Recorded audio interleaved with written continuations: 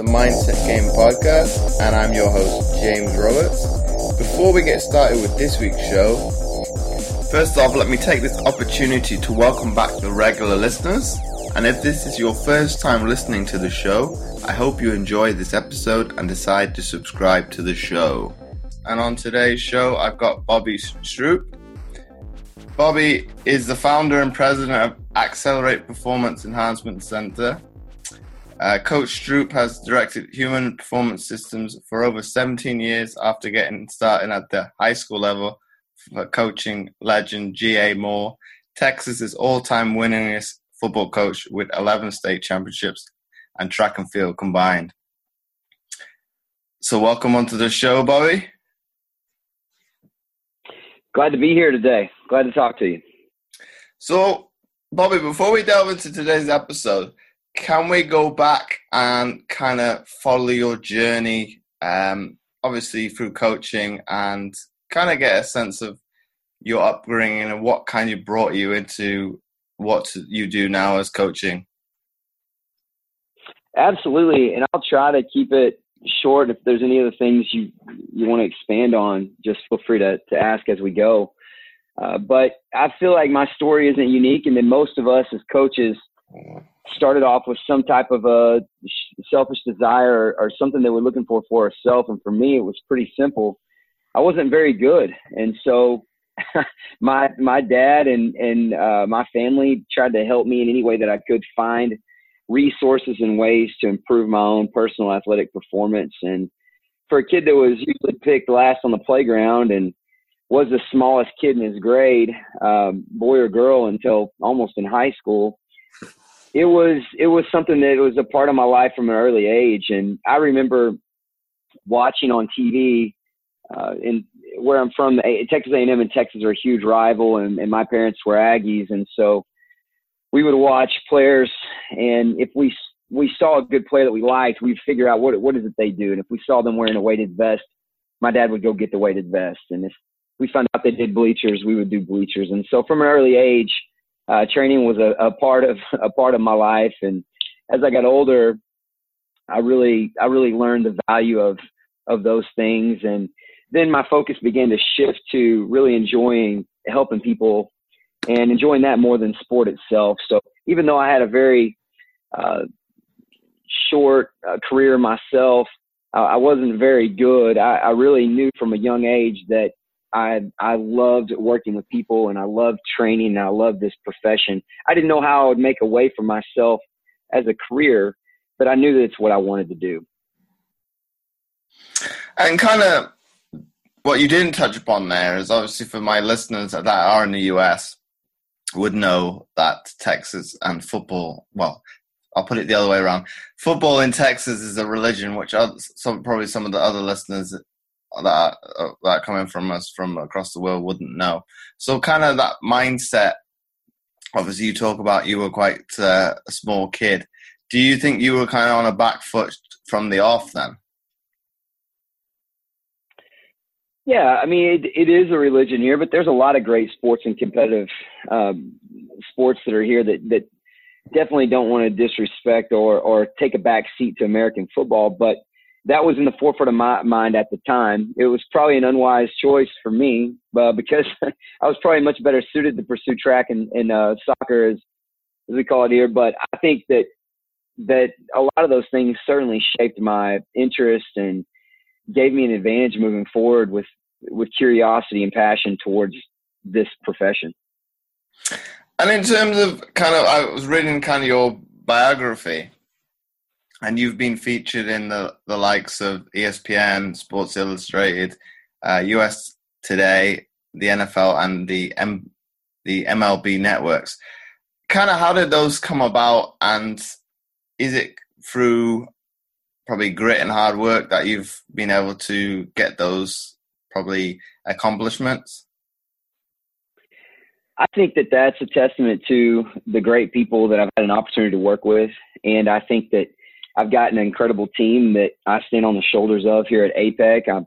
I get to be the leader of a group of dynamic individuals and coaches and support staff that really shine a bright light on myself. And At times that gives us great opportunities for coverage and people that are interested in what we're doing. And we have a lot of athletes. I would credit the main part of that success, or whatever you want to call it, to us having unsuspecting athletes do amazing things. And what I mean by that simply is we've had a lot of athletes do things that people didn't think they were capable of doing. And that's given us enormous opportunity in our industry. But does that come down to people maybe underestimating that probably, how would I put it, underdog persona people have? Obviously, if you're not highly recruited, you've kind of got a chip on your shoulder, so you've got a point to prove. Yeah, I think that for our company in particular, I like to collect staff members that didn't just have all the genetic advantages, because they know what it's like to be our clients. And I think that that's a psychological aspect that's not always thought about in the hiring process and when you're building a company. And for me, I don't know much about business, but I know that I want for our coaches to be empathetic with our clients, and every single one of our clients has a need and desire to improve constantly. And so that's something that we see ourselves as an underdog as a company. We see ourselves as human beings as underdogs, and we identify with our clients. And even if they are in the NFL or Major League Baseball or Olympic level track and field or Premier League or what have you, they still have another level and they need to get there. And so they need someone that knows how to identify with that mindset. And in terms of kind of that underdog mentality, do you think some individuals, once they make it, do you think they kind of lose that mindset? Or do you think, if we use kind of the American football as the analogy, they're coming from quite humble backgrounds anyway, so they're going to do everything they can to kind of better themselves? I think it can happen. It just depends on the people that you surround yourself with and your mindset towards processes or outcomes. I think that one of the things that we really try to do here is develop the proper thought processes and mindset that is associated with long-term success and grit and some of the things you mentioned earlier, because those things tend to take people further at the professional level than talent and some of these other qualities that are outliers that can actually help them get to that point. So that most certainly is a concentration for us from an early age, but it becomes more and more important the higher level our athletes get.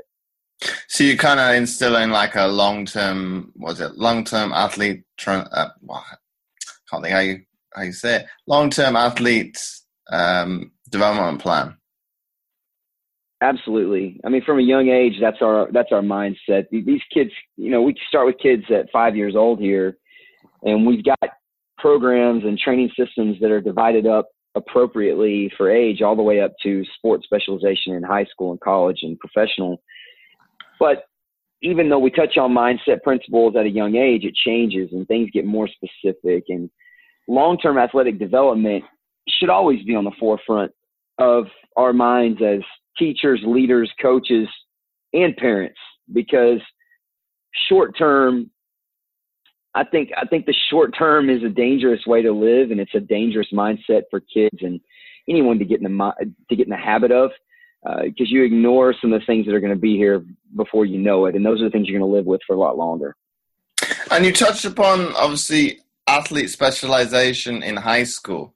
What is your thought on obviously athletes sticking solely to one sport in this day and age against, you could say even their parents or grandparents, which would in some cases be multi-sport athletes in high school?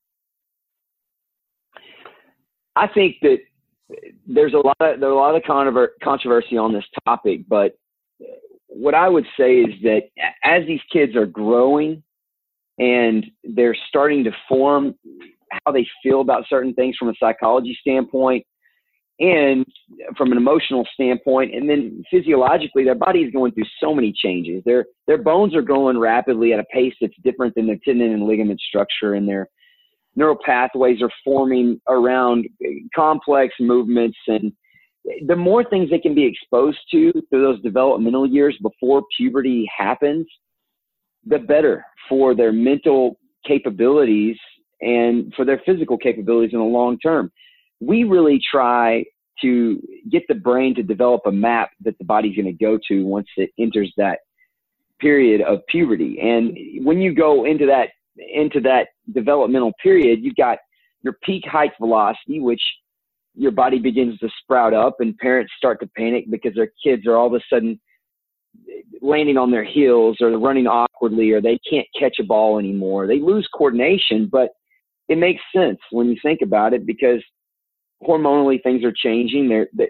They're no longer in touch with where their foot is when they hit the ground, because their femur may be longer than some tendons or ligaments or muscle structure, soft tissue that is associated with it. And then as they get older, the hormonal changes allow for cross-sectional changes at the muscle fibers, and then you're going to see what type of athlete you actually have. So I think it is silly to limit a kid to a certain sport early on, because what you can really do is pigeonhole their development to where their body only adapts to a certain amount of skills, and you're only acquiring certain athletic attributes through doing that. So I feel like the more diverse you can be, the more open your opportunities are once that athlete exits puberty, which until that point, if they haven't done genetic testing, we don't really know what their special capabilities are, whether it be they have a high ability to train their lactic threshold, or they may have an abnormal amount of fast twitch muscle fiber, or they may be a fast adapter to hypertrophy training. We're not going to know those things. So it's best to keep your options open and develop as broadly as possible, so those athletes are going to have better choices once they do come out of puberty. Well, there's one, like you was touching upon, Bobby, obviously, when we touched upon long-term development. And if you are pigeonholing athletes, you're kind of shunning away the ones who are going to, like late bloomers, because they could be, right. Well, if they're to some degree, if they're not, as you say it, up to scratch, I don't know, early doors, yep. They're kind of discarded. Whereas they could be that if you let them kind of develop a little bit at their own pace, so to speak, they could actually be the better athlete in the long run. There's no question, and there's a great example here in America with American baseball, or with baseball in general. And there's an issue where there's an event that I detest more than most anything in youth sports, and it's called the Little League World Series. Are you familiar with this? Yes.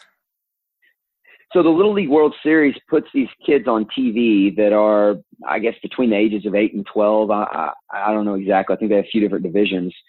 And they put them on this enormous stage where millions of people watch them on TV. And they're supposedly at a high level of sport because they've won all these games to get to these points. These kids have been playing baseball year round. You have to compete and travel year round to advance to these things. Well, do you know the percentage, or not percentage, forget that, of the hundreds and hundreds of thousands, I think it's over 600,000 kids that have participated in the actual World Series event since its inception. Do you know how many of those kids have actually made it to professional sport? I'd probably only say 5. Less than 5%. Yeah, but only 5. Oof. And what we found is that the majority of these kids, I think higher than 70% of these kids, do not even play varsity level baseball, which in America just means it's basically when you start keeping score on the high school level. And we've got the junior varsity and the varsity, and I don't know how you guys split it up over there, but most of these athletes don't even make it there. And a lot of it is due to psychological issues and the deformation of the body around the sport of baseball. If you play that sport and that's a sport you specialize in and your body's going through that crucial developmental period, you're going to have dysfunction at the AC joint, at the UCL, for your elbow, your hands. Everything's going to form around that game. And so when you get into puberty and those bones start hardening and the ligaments and tendons start creating, you have created time bombs that are going to eventually go off. And so either with psychology or physiology, people don't know it, but they're sticking a pin in their career before they even get started. It's a huge epidemic here. It's a problem. But in terms of like from a physiological state, wouldn't it be problematic, as you say, as the bones are fusing up with them getting especially shoulder problems? There's no question. That is an absolute concern, and it's a very real thing that we see happening. What's unfortunate about it is a kid may not see a lot of issues growing up. He may get what is termed here as little league elbow or little league shoulder, where you got inflammation around growth plates. But what ends up happening is they eventually shake that off. Parents and coaches and athletes will continue to go down the same road they've been going, and then they get into high school or college, and they tear their elbow up, and they'll blame it on the throwing program they're doing at that time, when that damage was seeded many, many years ago. And like I said, it was a time bomb from a physiological standpoint.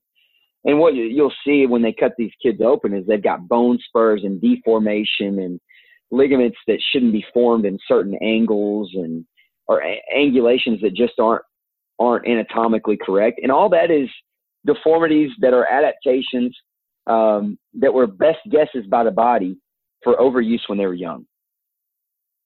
But doesn't it come back to probably the pressures put on possibly the young athlete when they're young, and they see that as, I don't know, kind of a stepping stone to progress their career, and probably it's maybe not the right outlook to have on a sporting career? Yes, you're absolutely right, James. But I think that, and no parent is out to run their kid, and no kid is out to run themselves. But I think that there are some misconceptions, and there's also a lot of follow the so-called leader type situation in here. And I think that people aren't being educated, because if they were educated, there'd be a lot of businesses that wouldn't be profitable. And so there are certainly great youth organizations that do organized sport. And there's a lot of them that are educating themselves on what might be best for these kids. But then in addition, or in conflict with that, there's a lot that don't care, and it's a huge business. And the kids' development is not always seen as the first priority. So it's just something that I think we've got to get out in front of and educate people. And we've got to be vulnerable and accepting what we've done wrong in the past. And we've got to move forward with kids' best interest in mind. I think you're right on that point, Bobby, because I think long-term, obviously, welfare of an athlete is very much paramount. I don't think the organizations are only to blame. I think depending on your age as an individual, if we use, I don't know, the big one is obviously with the World Athletics just finishing with doping. Gatlin saying he's not responsible for what a masseuse using cream-wise. Well, in the UK, if I use that as an excuse when I was an athlete, they just turn around and say, well, it's your body. You should know right. What you should want to know what is going in it, and you should do everything paramount to make sure you are, well, not as clean as possible, but that you are up to the letter of the law, that anything you take is 100% clean. Yeah, I think the concept of extreme ownership is one that athletes need to do a better job of owning. It needs to be part of the process that coaches try to develop, just like they try to develop the body. That kids and athletes athletes that are professionals to even the adults we work with and the small kids, taking responsibility of everything, especially those gray areas where you could say that's not necessarily your spot. If everyone in this world took responsibility of everything that they could, we'd have a lot less world problems, and we'd have a lot less of epidemic in sport. But I think you could probably go a step further than that, and you could probably, if you look at the athletes that they're most successful and are able to have a longevity in their career, are the ones that are maybe have done not controversial things, but say done things that are looked upon as abnormal to prolong their careers. Absolutely. I mean, curiosity is a mark of greatness in many professions, and I think athletics is not understated in that realm. But I think that there are moral responsibilities with that, and I think people know when they're doing wrong and when they're doing right. And I think that there's got to be experimentation in what works for every athlete, and there's got to be, like I stated earlier, some vulnerability of looking at what could you be doing right or what could you be doing wrong, more importantly, and figuring out things that work better for individuals as their career goes on. But people know when they're doing something wrong. I mean, you know that from, your time in competing in the Paralympics in the multiple arenas that you did. The people that are cheating tend to know that they're cheating, but it's another thing entirely to push the envelope. And I think that is welcome. And I think that that's necessary. But I think, like you say, you know, if you how you're brought up as well, you know right from wrong. Yep. I think probably the sticking point in probably any arena is that grey area and what people would define as it, and are you willing to sometimes go into it? I'm probably of the latter. It's like, well, if it's, say, well, we use kind of personal training, using it's kind of a sidetracking issue, but claiming expenses against your taxes. Well, in the UK, that's somewhat of a grey area and it's a big no-no. So I won't touch it. I'll use it as it's not a grey area. It's not to be done. So I'm the right side of the law, so to speak. So I think it comes to probably educating athletes, young people, to kind of look at what's right from wrong, and okay, if it's in the grey area, so to speak, and we'll say it's something different and it's not going to get you in trouble, okay, that one is probably okay, but it's not straying into that area if you don't need to. Yeah, I think in decision-making ability in those circumstances is defining of many of our lives. And I think the ability to make decisions under stress, especially ones that come with consequences on both sides or opportunities to gain on both sides, those are the complex decisions that define us, right? Mm-hmm. And kind of, with you working, obviously, in American football and track, and we say athletes nowadays are getting too sport specific. Could athletes not, if they did go back to their roots and say they did multiple sports, could they not get better training adaptations by doing multiple sports? I think that they can, but again, it depends on how that's executed and what sports they choose. For instance, I think basketball is one of the greatest sports in the world at developing dynamic athleticism, from reaction skills to three-dimensional movement. I mean, you really have to develop in all three planes of motion if you're going to be effective on the basketball court. And I think that that's an incredible skill you can't get from playing first base in baseball. I think that soccer can elicit a lot of great developmental tools, gymnastics, track and field, and there's several. And then there's other sports that you're not going to get a lot of adaptations physiologically from playing that particular sport. And so I think when a child is growing, there's good activities to put them in that are going to be more developmental focused rather than competition focused. And I think those are probably best early on.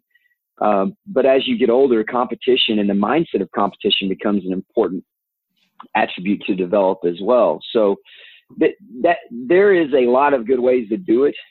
More importantly, there's a lot of poor ways to do it. And I think that you can play multiple sports and still do it incorrectly. For instance, we'll have kids that want to play baseball year round, and because the initiative to play multiple sports is being pushed, they will just add in basketball or football and continue to play baseball year round. And they're kind of missing the point, right?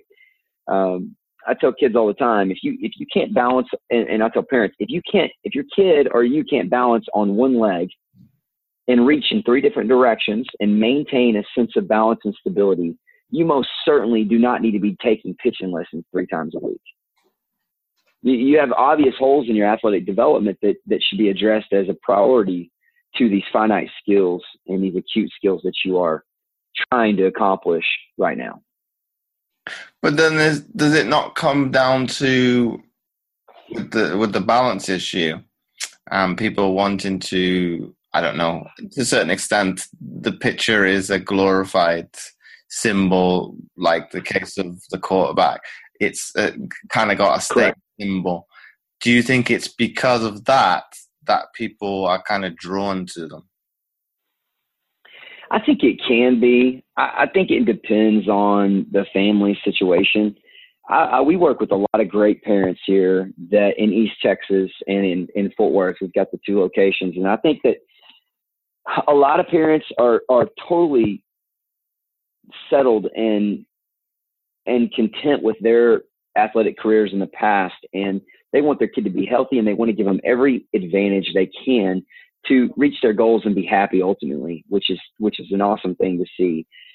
But there are some parents that really missed out on some opportunities or felt like that they underachieved, and they really want their kid to be in a position to have those. And they kind of, I think at times it can distort their vision of what they're doing for not themselves, because I think that they don't feel that way, but what they could do to compensate in a way for their underachievement in their own eyes. And I think that can push some kids into some more permanent or pertinent positions, such as quarterback, playing midfield or forward, or, being the pitcher. Every sport's got a couple positions that are looked at as somewhat heroic, or the center point or the focal point, whether it be accurate or not. That's just how society is, right? Mm-hmm. So I think that's just a piece of it. But in terms of, you say, the parent living through their child, wouldn't that put extenuating pressure on the child, because they kind of, well, in some ways it could go one or two ways.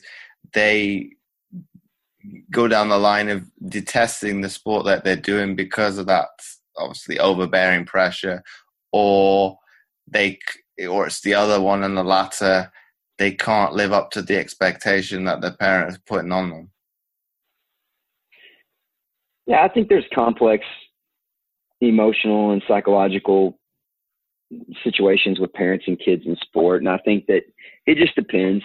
And that's such a vague answer, but the more knowledgeable I get by learning from some great people in my network, that it depends is the answer almost to everything. And so I feel like that those situations are incredibly complex and personal, but it seems to me that most of the time it can have a dramatic effect on performance, positively or negatively. The kids that we have that their parents are like, I don't care what you do with them, I want you to hold them accountable, and I want them to do what they want. Those kids seem to have the easiest path from what we've noticed over the last almost 20 years of doing this. The parents that are supportive but allow their kids to fail and allow their kids to learn and allow their kids to be curious, and protect them from overdoing a sport, they seem to have the easiest go at it. And it's pretty consistent.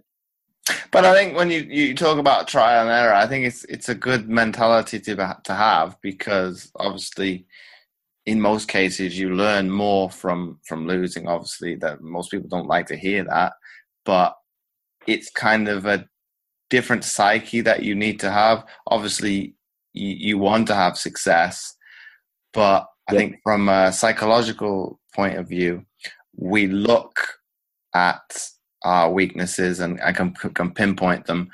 But I think talking to a psychologist earlier on in my show, we should focus more on what we do well so we can replicate it. And I think as human beings, we don't do that very well because obviously, we're very, very good at nitpicking at people, what people do badly.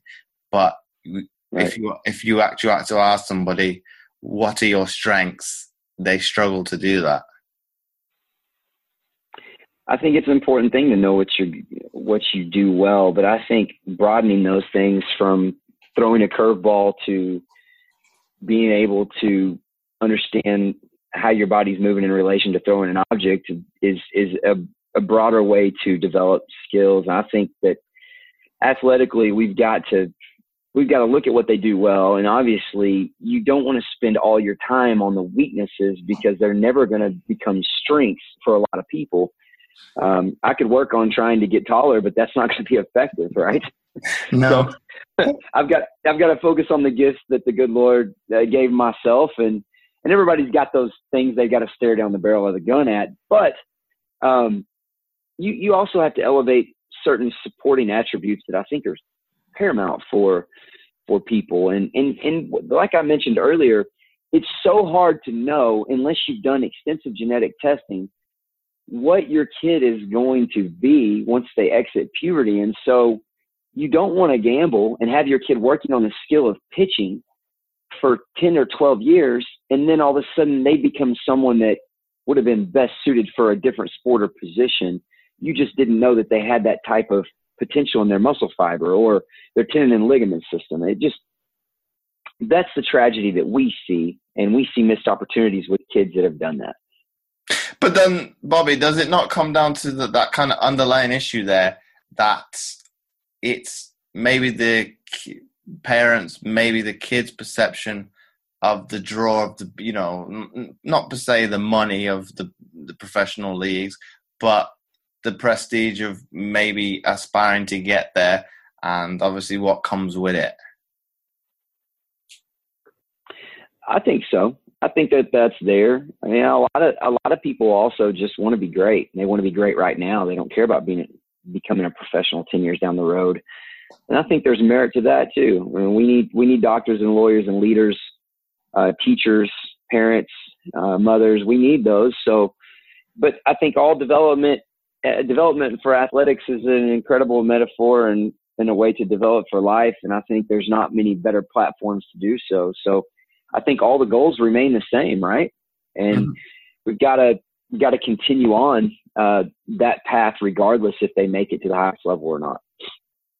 Some might say I'm being quite pessimistic and quite negative, but then on the flip side, if you look at it from a positive perspective, I think kids that do sport are set up, I won't say for life, but get the tools that can set them up, which are quite, you can put into another career, say teamwork, leadership, and things of that nature, which you get from doing competitive sport. Yeah, I think the concept of grit is one that is the most common denominator of success in any profession by any person. And that can be developed so well through sport. And what I mean by grit is having a dynamic, thought out plan, not just a goal, and knowing how you're going to accomplish the things you're going to accomplish. But then furthermore, that's not grit. What grit actually is when things don't go to plan, when you do blow your knee out, or you do pull your hamstring, or you do lose in the final second, or you get last place, you have the ability to continue down the path of the plan that you know is the right one. And those people that can stick through things through failure and be able to see how that this is still the right thing, even if it's not succeeding in the immediate, in the short term, those people succeed at business, they succeed at life, and they certainly succeed at sport. Well, I think the athletes that think like that, they kind of don't see things as short term, as you say. I think if I use my career as an example, if I looked at it once I retired, did I have a successful career? I didn't see it that way, but that was probably over-analyzing and obviously looking at that elusive how would you put it? I won't say unattainable goal of getting to the top of the mountain and getting a gold medal, but how I reflect on it now, a few years down the line, is I had a good career. Okay, I didn't achieve what I set out to, but I did manage to represent my country in multiple sports, which is quite an achievement. And I did have a 10-year career, which is good in itself. Absolutely.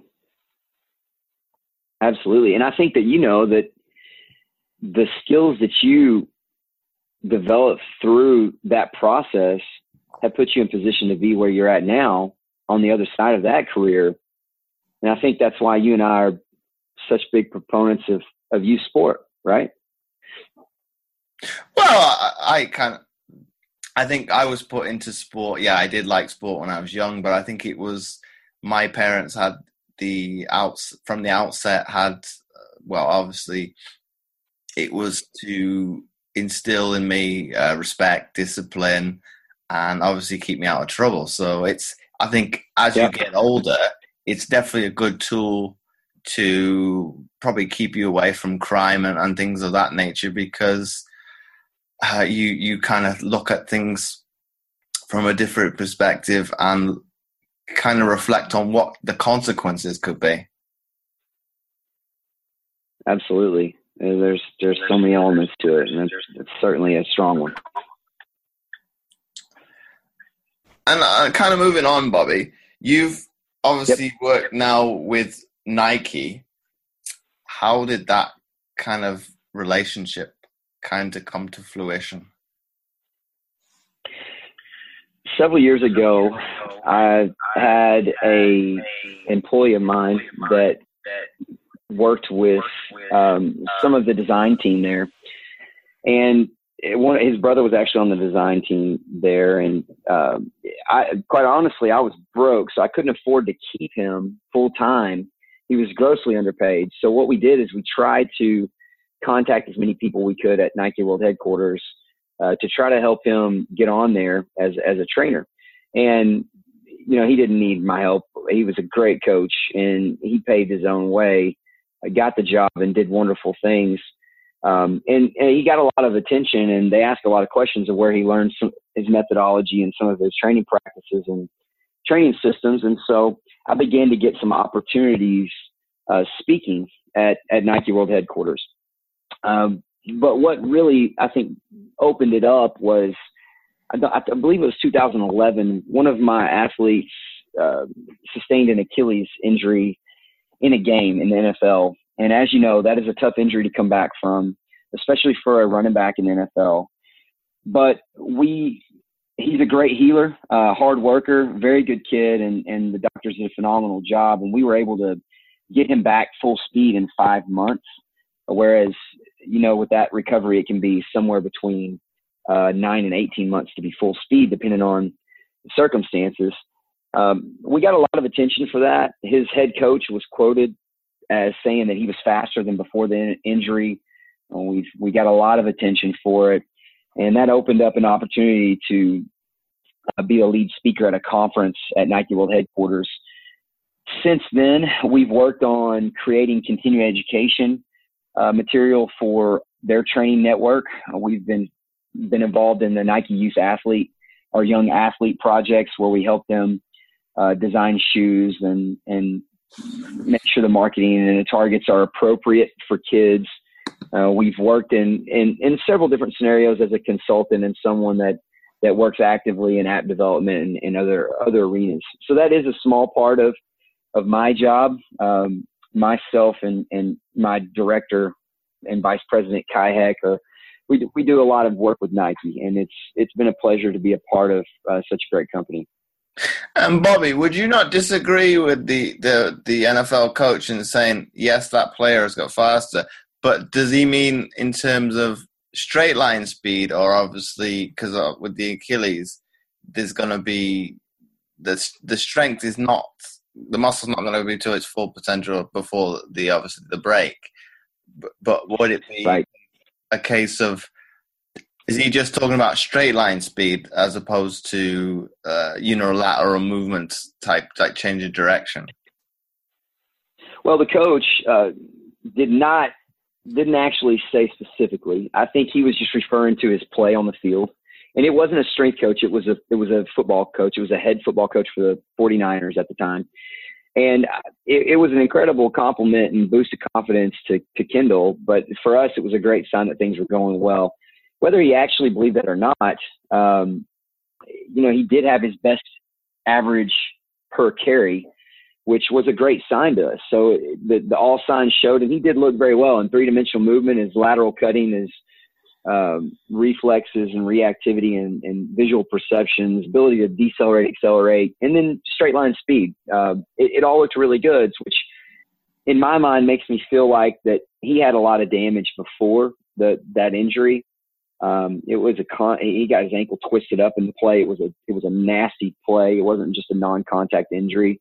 But you're talking about an athlete that already had some metal plates in his feet and ankle and on his tibia. So that Achilles already is in a disadvantaged position, right? And so I think going through that process probably improved him.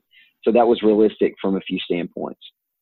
And kind of moving on from that point there, obviously, should athletes, doesn't matter what age they're at, look at obviously installing in their programs a lot of prehab exercises so they don't kind of put themselves in that position in the first place? I think it's always good to have a dynamic training system that thinks of the big picture. It's not usually a strength coach, as you know, will gravitate to a skill that they personally were good at, and then they will try to really improve at teaching that skill. And then you find that they really want all their athletes to focus heavily on that particular skill set, whether it be Olympic lifting, plyometrics, linear speed development. I'm sure you've seen the same epidemic there. But I think that doing the things that aren't always exciting, like 8-point balance reaches or shoulder stability and scapular mobility exercises in line with elements of Olympic lifting or three-dimensional power development and plyometrics, I think that is important for every athlete to do. Because especially as their body is forming, you don't know what deficits you're going to run into or genetic disadvantages and furthermore advantages that you're going to have when you come out on the other side. So I think it's very important for us to be responsible and to develop every part of the athlete. And I feel like that the quote unquote prehab concept is certainly a piece of athletic development, because you're talking about shaping and molding soft tissue. And that is an incredibly important piece of it.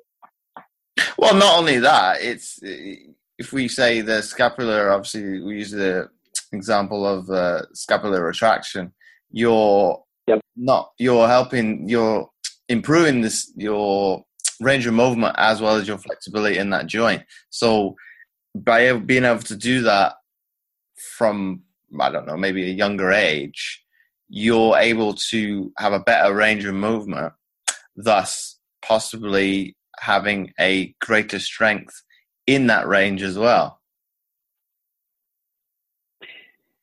No question. There's direct correlations in strength conditioning, and some of those things are paramount for an increase in performance immediately. And then some of those things are going to be more long-term, as you know, and more developmental, but I'm a believer in it.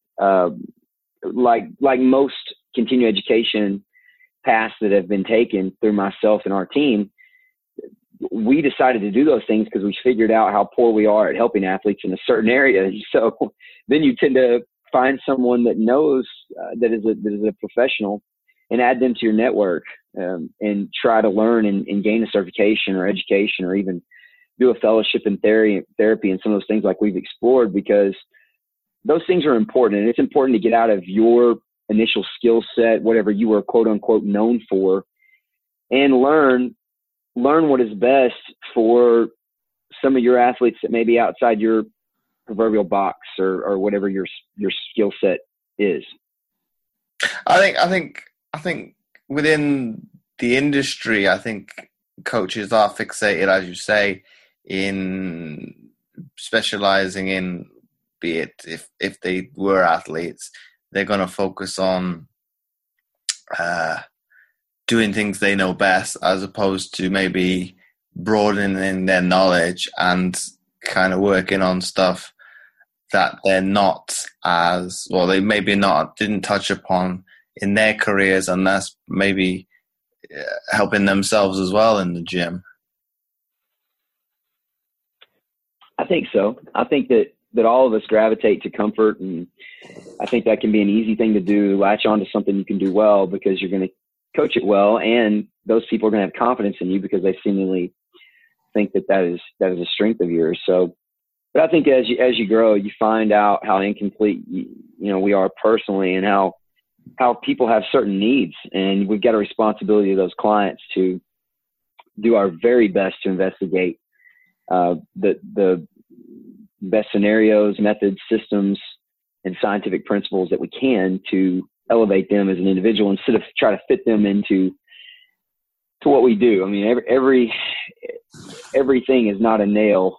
Even though we have a hammer, everything is not a nail. And we've got to figure out what's best for individuals. But I think you could probably go a step further than that. And obviously, if you do take yourself out of your comfort zone and work with people that are not of the same mold that you came from, you could probably take something that you learn from working with them and take it back into your wheelhouse and do it with people who were did the same sport as you at whatever age that was. I think so. I think that's an important point. I think it's a good point. But there's variability along a lot of lines there. And so I think that's certainly a consideration. And kind of going back to what we were talking about earlier in the episode, and obviously talking about athletes being, I won't say one-dimensional, but being very much sport-specific. Do they not say, because you touched upon not doing another sport for the sake of it, but say, I don't know, if we used American football and track, could they not kind of use the two to gain kind of advancements in their performances by doing that, as opposed to what is the case nowadays, they're doing that one sport all year round? Yes, and you bring up a very valid point, and that has been adopted in a lot of circles. I think I learned a lot from early in my career, and you mentioned this in the introduction, that G.A. Moore was a mentor of mine, among many. There's so many to name, but all of his football players had to run track. It was a requirement. He didn't ask you, you did it. And that's at the high school level. And so no matter if you're an offensive lineman or a running back or receiver, defensive back, quarterback, you were running track. And he often would slot you in events that addressed things he needed you to get better at for football, which was a genius strategy. And it took the athlete's mind off of the sport of football, but it was in a way an off-season sport that absolutely elevated his team moving forward. And because of that, I mean, he won several state championships in track and field, almost as many as he won in football. And you're talking about a guy that won more games in high school than anybody in the history of the sport. And that's pretty impressive. And that's one way to do it. But that's at the high school level. We could go further than that in a youth development mindset, and have our kids acquire skills by doing, what we call here the country club sports, tennis and golf, swimming, gymnastics, wouldn't be considered in that particular realm, but would be a developmental sport in my mind. Track and field. There's so many sports that build building blocks of athletic attributes and independent confidence before you start putting them in a competitive team setting. But I think if we come back to the high school level, you'll kind of by them doing football and track, by them doing track in the so-called off season, they would be doing it anyway. obviously with the football, obviously even doing sprints and whatnot, and strength and conditioning. But it brings, instead of it being competition within the team and the program, it kind of brings an element maybe more competitive because they have to compete against people from outside of their school. Yeah, I think the development of the ability to compete is an understated skill, and I think that anytime you can develop that skill safely, you should. So I think it definitely exercises that piece of it. And we don't really know. I mean, there's no way for us to determine, aside from being able to watch every school, what their off season is like. So it may or may not be similar to a track and field type training system. But assuming that it is, there's still, like you said, competitive advantages to actually going through and competing in the sport itself. And I think it's a great way to change things up. And a lot of schools, they're going to have things like that. They'll have their offensive linemen do powerlifting because they want them to get stronger and they want to increase their ability to manage their weight and produce force on the field. And I think that that's a good mindset and a good thing to do as well if it's implemented correctly. But again, all these things can be done correctly and incorrectly, so it just depends on the tool. You can give me a great tool set, but I am terrible at any type of handyman work. Okay, but so just because they're making the right choices doesn't mean it's appropriately being executed. And that's another thing to think about. But then does that kind of mindset come back to it? Does it depend on the coaching staff that is available and kind of using, if you do have that to hand, you tapping into that resource and their expertise? Absolutely, it does. It depends. Coaches matter, and they should be valued higher, I think, because they matter. It absolutely depends on who is coaching that sport and how to determine how effective the development of those kids is going to be. I mean, there's no question. There are coaches out there that can take your kids that you're coaching and beat you with them. They can take my kids that I'm coaching and beat me with them. And that's a skill that is incredibly valuable. And if kids have good coaches, even if kids and parents can find a good coach, even if they don't particularly like the sport or the activity, they should still consider utilizing that coach for their kids' development. That's my opinion. Well, I think it's instilling self-development and things like that. It's looking outside of the box of, per se, the sport. It's what you can learn from a, say, life goal perspective. Yeah, you're absolutely right. And because not everyone's goal could or should be professional athletics or even collegiate athletics, but we all want to raise good people and productive people and happy people. So that being the goal, and that being the goal that we want to push for, I think that's an important choice to make.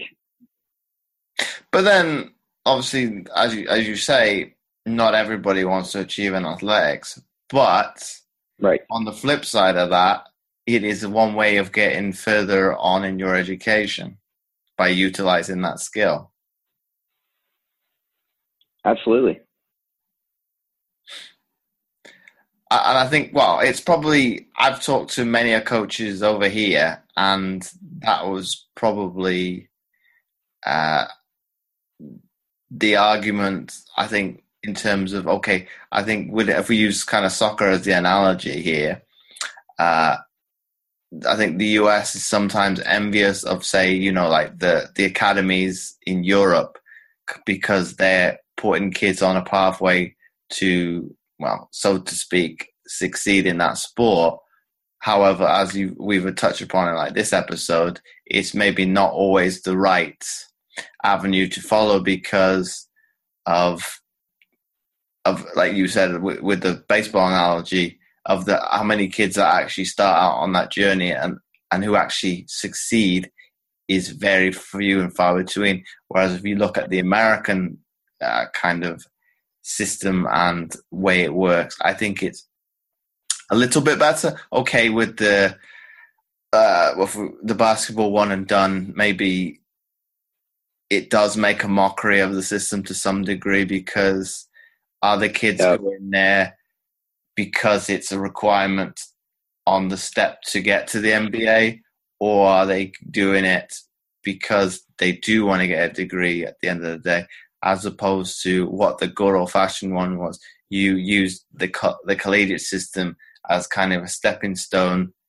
Not everybody's going to, obviously, as we've said, is going to make it onto the pro level, but you do have I won't say a backup, but it gives you the tools if you didn't go on, be it for whatever case, even if you did make it to the pro level and you got hurt and it was a chronic injury that put an end to that career, you've still got something to fall back on, so to speak. Yeah, I think that's an important point, and that the sport is a tool, and it's not necessarily the end goal. And I think the American system is not perfect in any sport, especially basketball. And what you see, I think, in basketball, the easy one to look at is look at the maturity of the individuals that go through college versus the ones that do the one and done. I think you can see that the ones that go to college usually have better communication skills, which serve them well as a teammate, as a leader, as someone that deals with the media. And I think those things could be developed on a higher level. And because sometimes when you get a lot of money, it's hard for you to be motivated to develop skills that are important for your success, because you kind of put up a wall on who you will listen to. And I think that's a disadvantage in the long term. And without mentioning names, there's a lot of very talented athletes that could have stood to develop social skills, leadership, the ability to be led, the ability to communicate with the public a lot better. And not just in basketball, but in any sport. And I think back to you with the academy situation. I mean, how many of those kids that go through academy actually make it on that particular club? And I think, you and I both know the numbers are really low. Usually clubs attain talent from other places. And there's a reason why those academies don't work most of the time. It's just a sheer numbers game. Like, somebody's going to be good, but of the people you have playing soccer there, the percentages are not great as far as how many develop and how many don't. I think the percentage was, talking to Brendan Cropley I had on, I think who made it out of academy, I think it was less than 1%. And I was astounded by that. Yeah, so it obviously doesn't work, and that's a sports specialization model. And people here in America with baseball, they like to point to the Dominican Republic as, oh, they're doing it right for baseball. But just from sheer numbers, you have a whole country focusing on one sport. And so I don't know what the numbers are there. I'm not educated on the numbers exactly, but I do know that they can afford to play games competitively all the time. They don't, as a country, not all over do they have those capabilities. So all these academies that you hear about over there, the kids are working. They're doing street conditioning. They're doing diverse amounts of training and variation, and they work on skills. They're hitting bottle caps with the metal poles before they can afford baseballs and baseball bats. They certainly don't have officials and fields available to them all the time. So, yeah, they're working to attain skills, but they're not playing all the time. And I think that's the difference between what we tend to think of where you're at, where I'm at, is from an academy level of just a lot of competition. It's a lot of game competition, and you're so limited in what skills you can develop in a team setting. That's the bottom line, and that's what nobody really wants to talk about.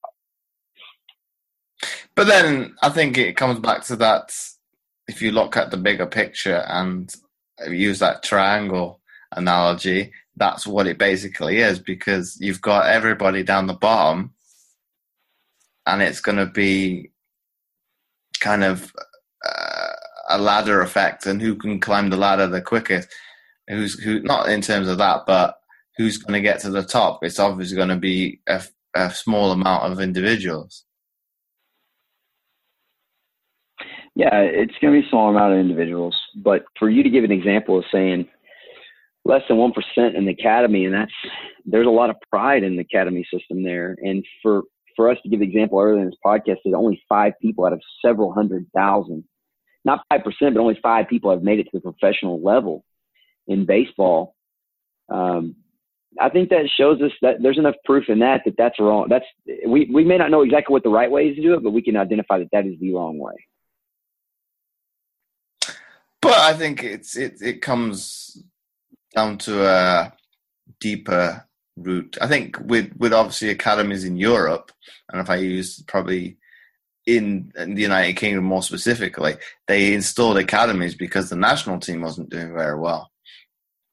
Yeah. So it's kind of looking at the top end of the spectrum as, say, so to speak, the problem, whereas you're kind of installing a system underneath, and maybe you should look at it's the grassroots that needs more investment putting into it, because, as we say, obviously not everybody's going to make it, but if you can help those players acquire better skills, you then have a better pool, have a greater, larger pool of players to pick from, who are thus maybe able to succeed a little bit more and maybe able to make a career out of it. I think that as opposed to just putting that system of academies, which is technically probably the second rank on the ladder. Yeah, I think that the mindset of fixing at the ground roots is the right way. I just think that the execution of it is an important one. And who are the coaches that we're choosing? What's the ratio of developmental focus from a physical and psychological standpoint, athletically, versus just skills of soccer, which are wildly important as well.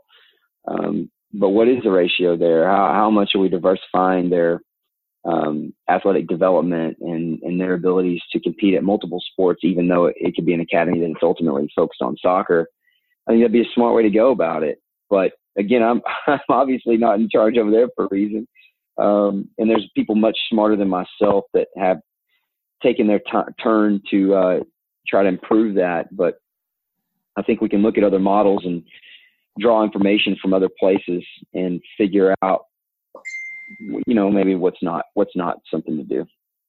I don't know. In terms of academies, I'm trying to think who diversifies sport-wise. It may be like the Spanish clubs would be maybe a good example, but whether or not they diversify their athletes is another question. I'd be interested to look into their systems and learn what they do. There's been a lot of success in some arenas there, but again, then you got to look at percentages, because it's just like in our industry, a lot of people can be like, oh, they train so and so, and people could certainly do that with us too. But really, it's not about the outliers or if someone trains a high achiever. It's about what are they doing on average for people, or what are they doing that should not have happened? What was unsuspecting that who did they get to a certain level that didn't belong there? Or what is their average improvement? But I think when people attach themselves to people at the top of the game, that can be really deceiving, because some of those people they're going to be the freaks that they are, and God bless them with incredible ability. And sometimes you get lucky to have a relationship and not screw those people up, but it certainly doesn't mean you're great at what you do. But then, Bobby, does that not come back to an underlying issue in society that people are fixated on, quote unquote, the celebrity type model? They are, and it does become difficult in this profession to balance that, because there's a lot of ignorance that runs rampant. And when you do business and you're an entrepreneur, you have to at least appeal to people that make their decisions, even if they make those decisions ignorantly. And so you've got to have some appeal to people to justify their interest. And you got to do it as responsibly as you can. We're in a place in East Texas where there's only 100,000 people that live here. And we've been fortunate enough to have been a part of development for over 25 professional athletes that we started with in grade school. I'm proud of that achievement. Some of those people were born that way, and some of those people I'd like to feel like we came alongside them and were a part of their development, along with many other great coaches and parents and leaders. But then there's been a couple people as of late that have walked in here on the cusp of a professional career, and we've benefited greatly from their success. I'd love to think that we've helped them as well, and I think that they obviously say those things and walk the walk. But the truth is that is a part of this business and this profession, unfortunately, because people are going to place a value on you depending on their own perception. And if their perception is that people that train someone that's the best in the game of baseball or best in the NFL is where they need to train, then unfortunately that's the position you have to appeal to. But then shouldn't those people maybe reflect upon it's not the training per se that you get along with, it's more the coach, the trainer, as type of, not personality, but as like that relationship that is built is more that probably that human engagement that you probably enjoy more so than the actual grind of doing the training. They should. And James, I think you and I both know that if we could change the way people perceive and make decisions, we could do a lot of awesome things, but they're going to make their decisions depending on whatever their mindset is and their experience and emotional pretenses and all those things. So we've got to be well-rounded in that we pride ourselves in doing things the right way when people get in this building. But we've got to do whatever it takes to get the people that we want to help into this building. So there's what you don't do is you don't sacrifice your moral compass. You don't say that you train someone that you met in an airport. You don't do that or that your buddy introduced you to, but you've got to use your advantages responsibly and make sure that you stay in line with your primary aim and your mission and your promise to your people. I think I could probably go a step further than that. As people say, you should use your athletic prowess to get people in. But I'm quite humble in terms of, yes, I think it's probably an athlete's mindset altogether, because you don't dwell, you will reminisce as to you did that in your career, but you can't really live in that moment because what's in front of you is more important. So say what happened in, I don't know, if we use the world champs, the track and field that's just gone, every athlete in that is now focused on, well, they're probably in downtime, maybe doing the Diamond League and whatnot now, but their focus is very much on next season. Whereas I think when people say, you should use what you did in your athletic career to get clients in, I kind of feel bad at times, because it's like it's using kind of a celebrity-ish approach to get people in, whereas like you were attesting to a little bit earlier, it should come back to, and I think this probably should apply to, I think, anything in life, it's the best person for the job, whereas as opposed to, like you were saying, having that high caliber client that you've got that obviously can dictate social media and whatnot. Yeah, I think that's a piece of it, and we've all got to figure out. I mean, I think as a young coach, most people, for instance, if it's a strength coach, he might get a client by saying, I can bench press 500 pounds. I certainly know how to get you stronger. And when you're a young coach, I think that is one tactic and way. It's a very limited and nearsighted way to do it. When I was a young coach, I made the mistake of using I had a decent level of speed. I could run well, especially inside 20 to 40 meters. And when you can do that and you kind of use that as something to shape your company, as I did, we started off as just Accelerate.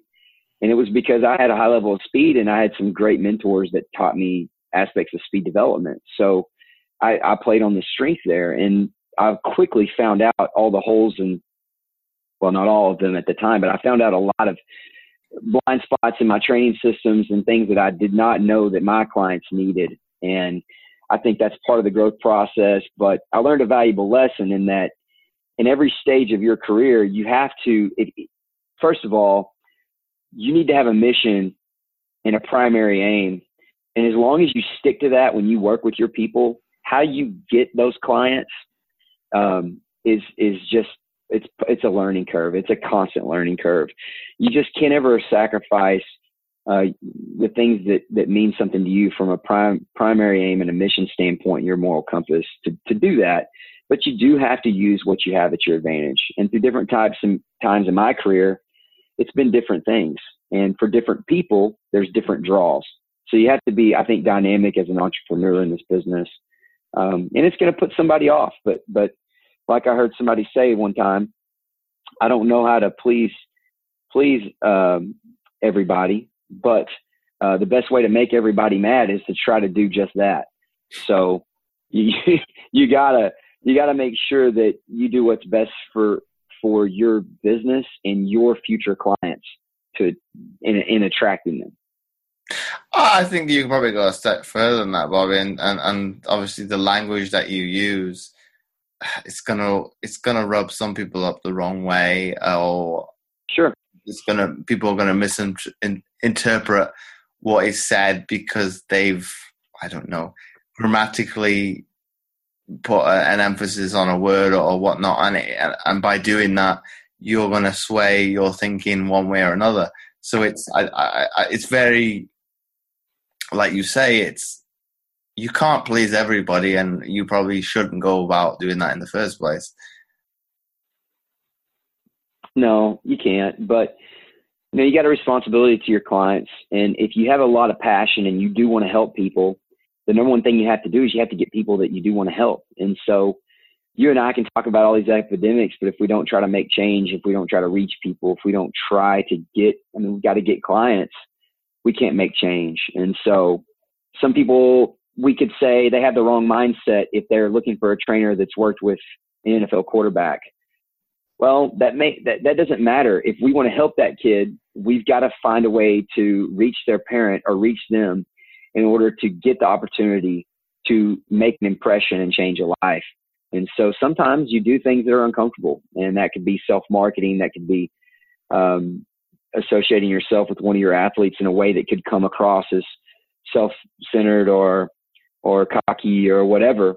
But that's the age we live in, and it's a part of business, and it's not my favorite part. Some people do exceptionally well at it, and they love it.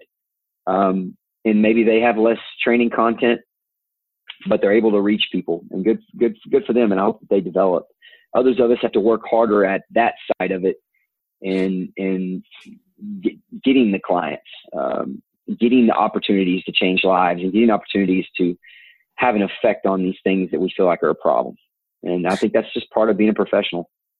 But then wouldn't it come down to probably, if they are coming from an athletic background, remembering what they used to do as an athlete and being very adaptable to the situation? If you're coming up against, I don't know, a brick wall or what would it be, an obstacle, you're not obviously as an athlete going to stop. Oh, this is a problem. Oh, what do I do now? You're going to try and adapt and find, be it, I don't know, we'll use the analogy, maybe run through it, go climb over it. You're going to do something to get over that barrier and get over that hurdle to be able to progress.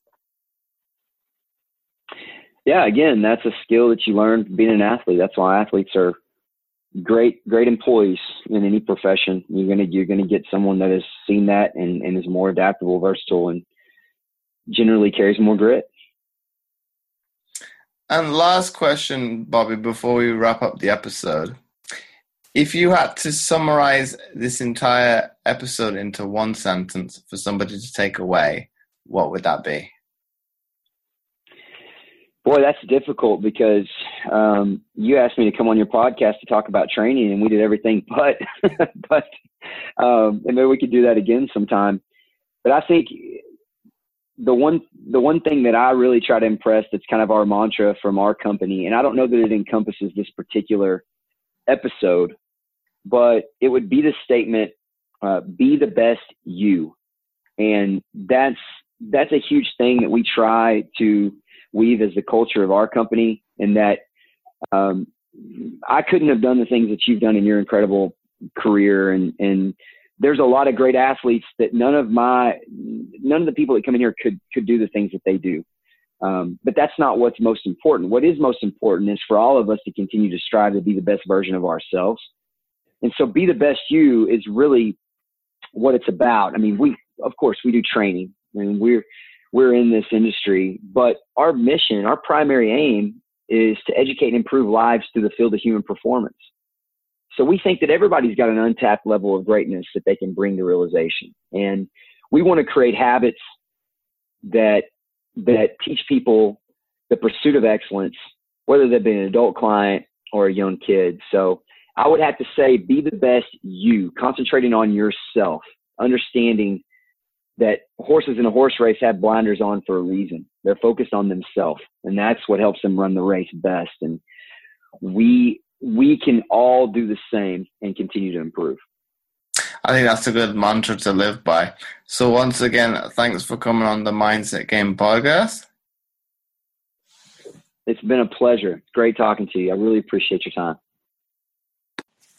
And before I forget, I would really appreciate it if you would be so kind as to leave a short written review, as it helps to get the podcast more notoriety, and it would be more visible in future to others, and thus helping more people, which my guests and I are all about. Once again, thanks for listening, and I'll catch you next time for another episode of the Mindset Game podcast.